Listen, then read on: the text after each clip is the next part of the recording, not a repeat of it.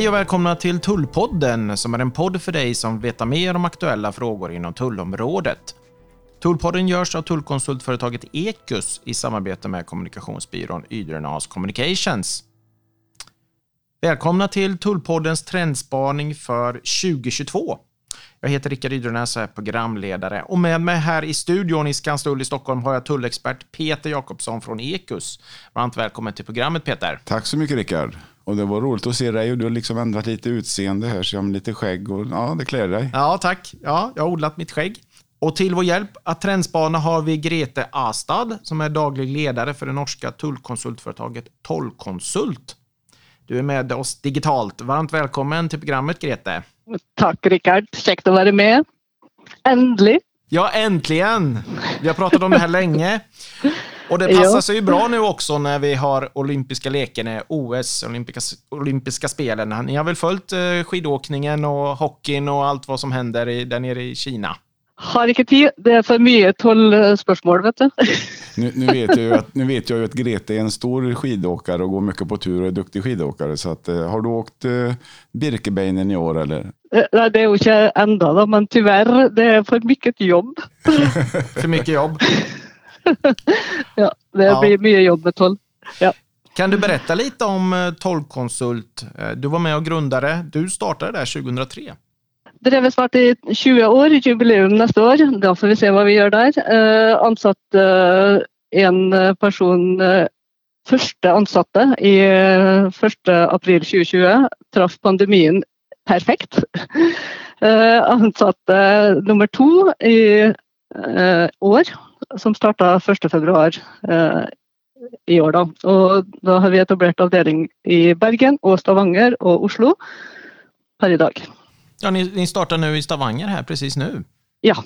Kan du berätta lite om den satsningen? Det som är mitt huvudfokus är att finna kompetensen där den är. Men också det där att man har lokal tillhörighet är viktigt. Även om man jobbar mycket digitalt så är det med lokal tillhörighet och kännskap till näringslivet är viktigt för att nå bedriften. Så det är också i tillägg till kompetensen faktiskt satt där i Bergen och i Stavanger, så är det också viktigt det med att vara till stede i näringslivet i de regionerna vi är. Är det några speciella branscher just i Stavanger och Bergen som gör att du satsar där? Nej, det är inte något speciella branscher jag fokuserar på. Men det är mer det att följa utvecklingen och vara aktiv deltagare i näringslivet och innanför de tollfrågorna. Intressant. Vi ska ju prata om trender inom tullområdet. Vilka är de viktigaste trenderna? Om vi börjar med dig, Grete.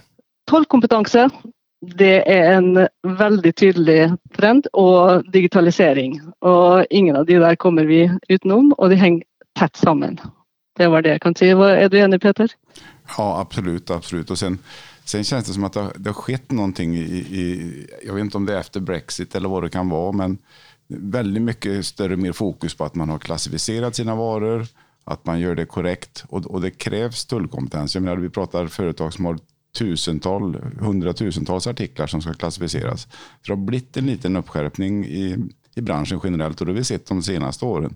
Jag vet inte om det är inte pandemins fel, men det kanske har haft en viss inverkan också att Tullverket har större möjligheter att kontrollera företagen idag, revidera dem på ett smartare, bättre sätt. Jag vet inte. Och de har nyanställt rätt många. Ja.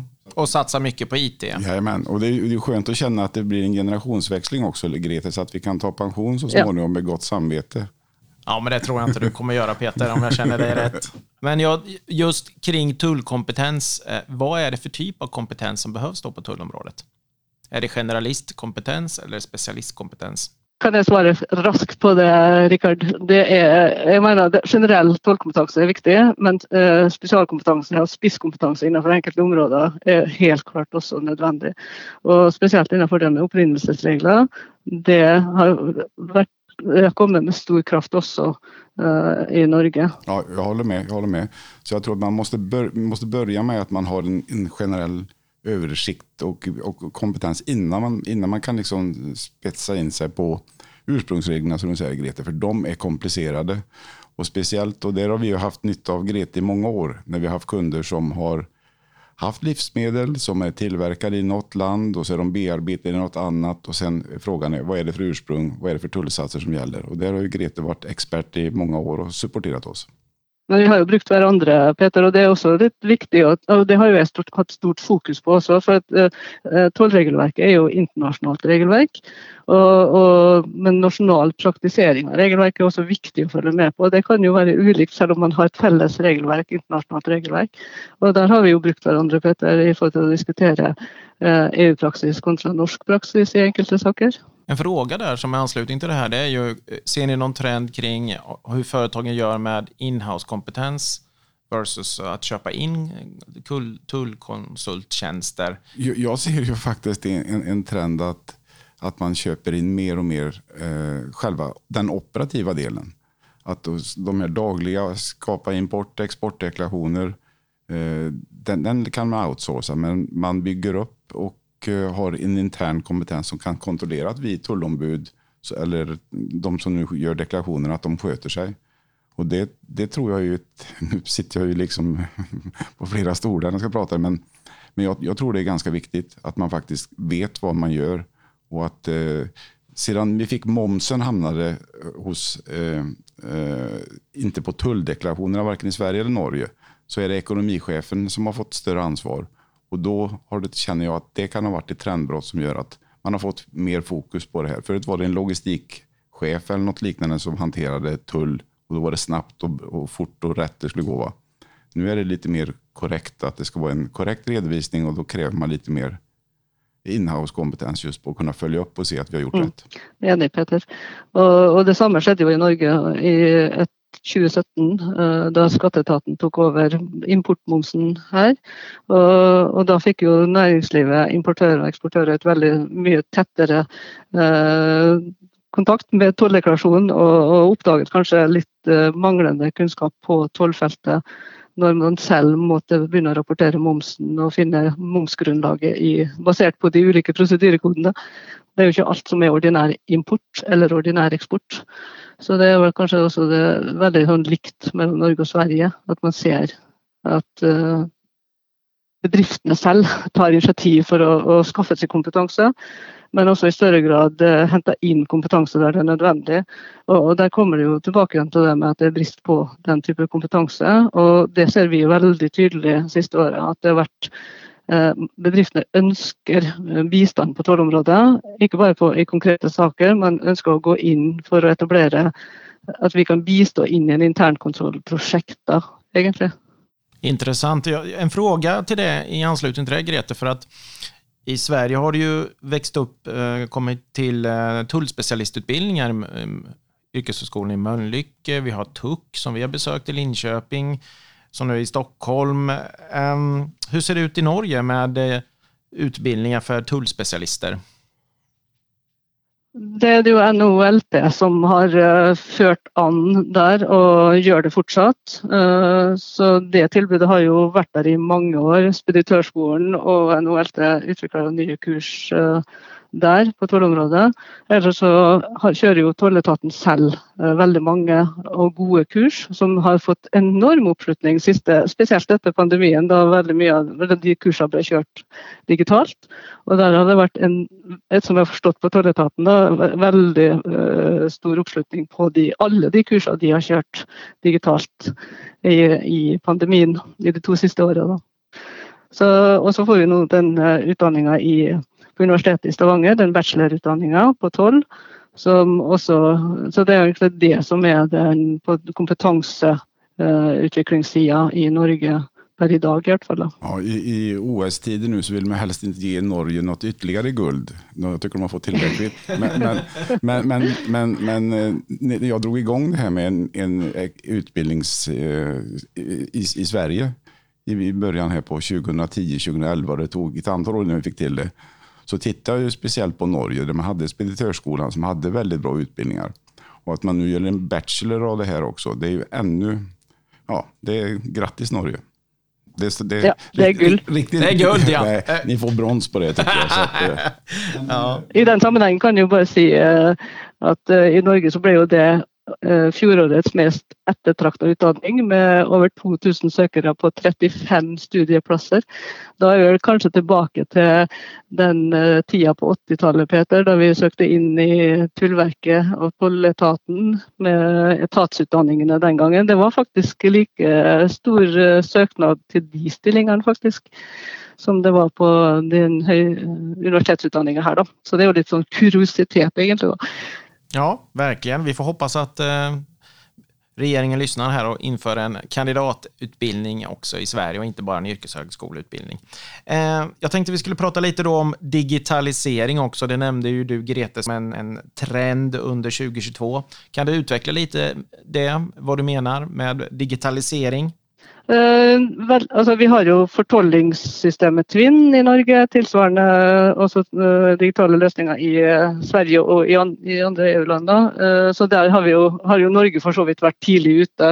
I 1988, da var det Twin kom, og var det første landet som hadde elektronisk fortolling. Men det vi ser nå er at Tolletaten har satset tungt på digitalisering. Ny tollov kommer neste år. Der er det digitale løsninger som skal være løsningen. Og manuelle løsninger blir rett og slett avviklet. Slik at næringslivet har ikke noe valg egentlig. Så man må forholde seg til det digitaliseringsløpet. Og i Tolletaten så har vi jo i Norge det ekspressfortollingsprosjektet. Det vil si det er vel ikke noe prosjekt lenger, det er jo i drift.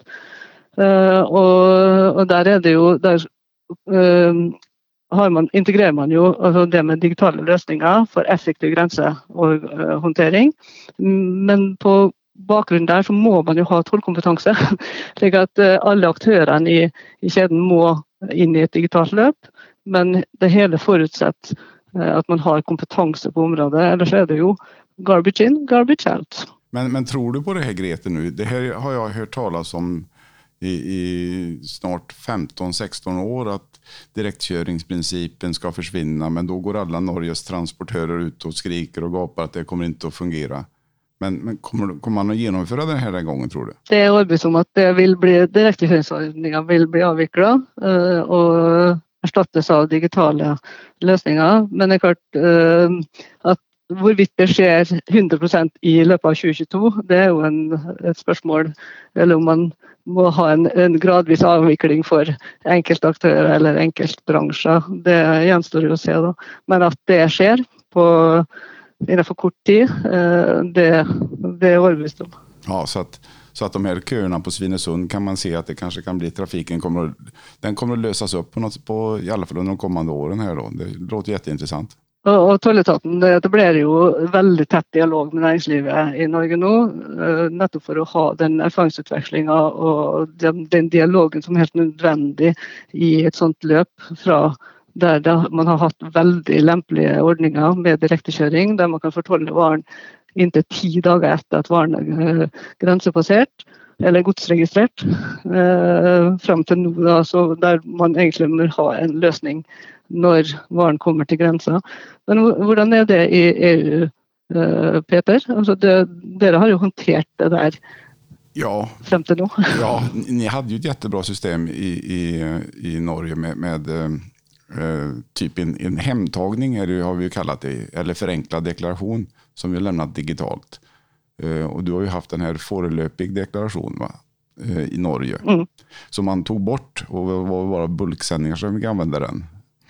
Men så vi har hanterat det hela tiden med en förenklad deklaration. Man har lämnat ungefär 10-12 uppgifter, bruttovikt och ingen statnummer. Så att på så sätt har man kommit undan det här. Man har fått in det digitalt i ett tidigt skede. Men hur är processen tänkt att fungera i Norge? Är det en komplett deklaration man måste lämna eller är det en med lite mindre uppgifter vid gränspassagen? Ja, det är lite usikkert hvordan det der i praksis blir da, men det går fra en ren godsregistreringsordning til at man må ha en innleggsdeklarasjon på tollager. Men noe mer detaljer det der har ikke vi sett och ja, det kommer väl etter hvert nå. Men det ska lämnas digitalt i alla fall för att det har ju ställt problem som det har varit idag eller som det är idag så är det problem att du får inte godsregistrera förrän godset är på gränsen vilket har ställt till problem. Då måste man ju vänta och jobba dygnet runt. Man kan inte jobba i förväg. Ja, det ändras ju. Etter det forslaget til ny tollovgivning som kommer, så det jo snakk om at man kan fortolle en vare inntil 30 dager før varen kommer.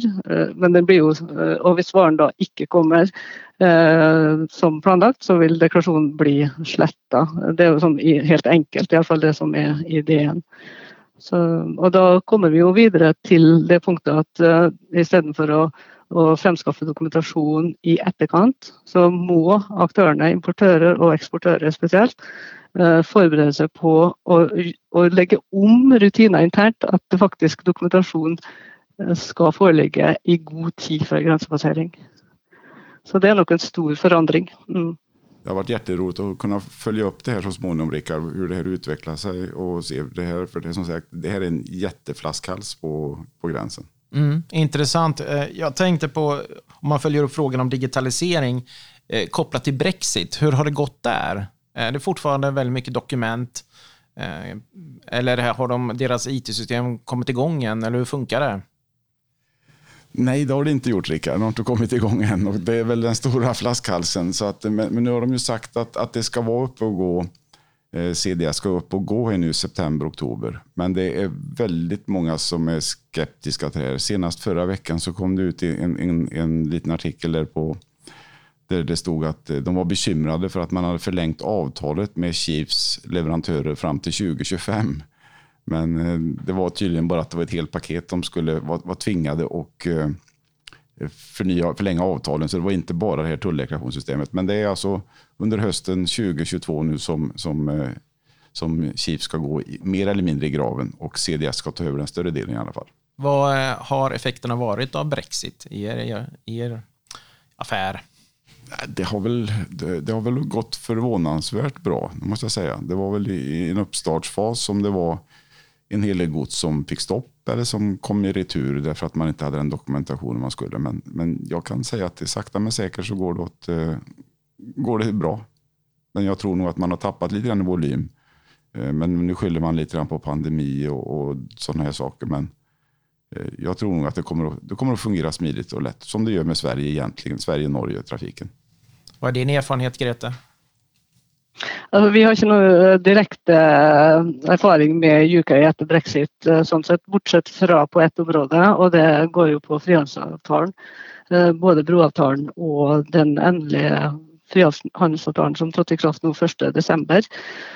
Og det som utfordringen der, og det var det sånn som du ser også, Peter, at det med at i og med at UK ikke med i PEM-konvensjonen, gjør jo at man fort, hvis man ikke greier å planlegge logistikken sin godt, så kan man miste preferanse ved innførsel til Norge, og motsatt til UK. Og da går det jo på, hvis varer en del store aktører i EU har sourcing av produkter fra UK, og fortoller ofte inn varer til EU, før de sampakkes med andre produkter og sendes til Norge. Og det jo livsmedel stort sett som har toll inn til Norge. Og der ser vi at det flere store saker egentlig, som har store aktører som blir rammet av det der, hvis man ikke planlegger den logistikken. Og jeg registrerer jo at det har jo vært en diskusjon i Norge, men også når man følger en del av de internasjonale fora som man følger, så har jo også det der vært et stort tema der. Og det kan du kanskje være enig i, Peter? Absolut. Och som sagt, det är många som har fått lagt om sin logistik. Istället för att man har skickat ifrån Asien till exempel till ett centrallager i Sverige, så har man fått lagt om det direkt till UK. Så att en hel del logistiska utmaningar har det varit. Och Peter, og det er kanskje... förlåt. Ja, beklager.